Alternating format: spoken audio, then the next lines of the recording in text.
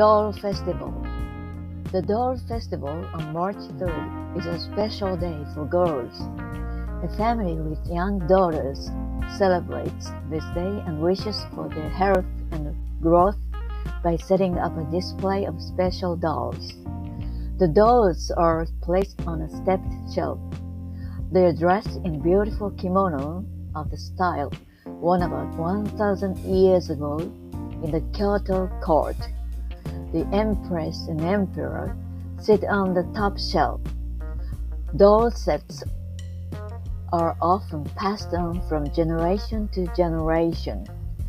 On the day of the Doll Festival, we also celebrate peach blossoms and eat special rice cakes and drink sweet rice wine.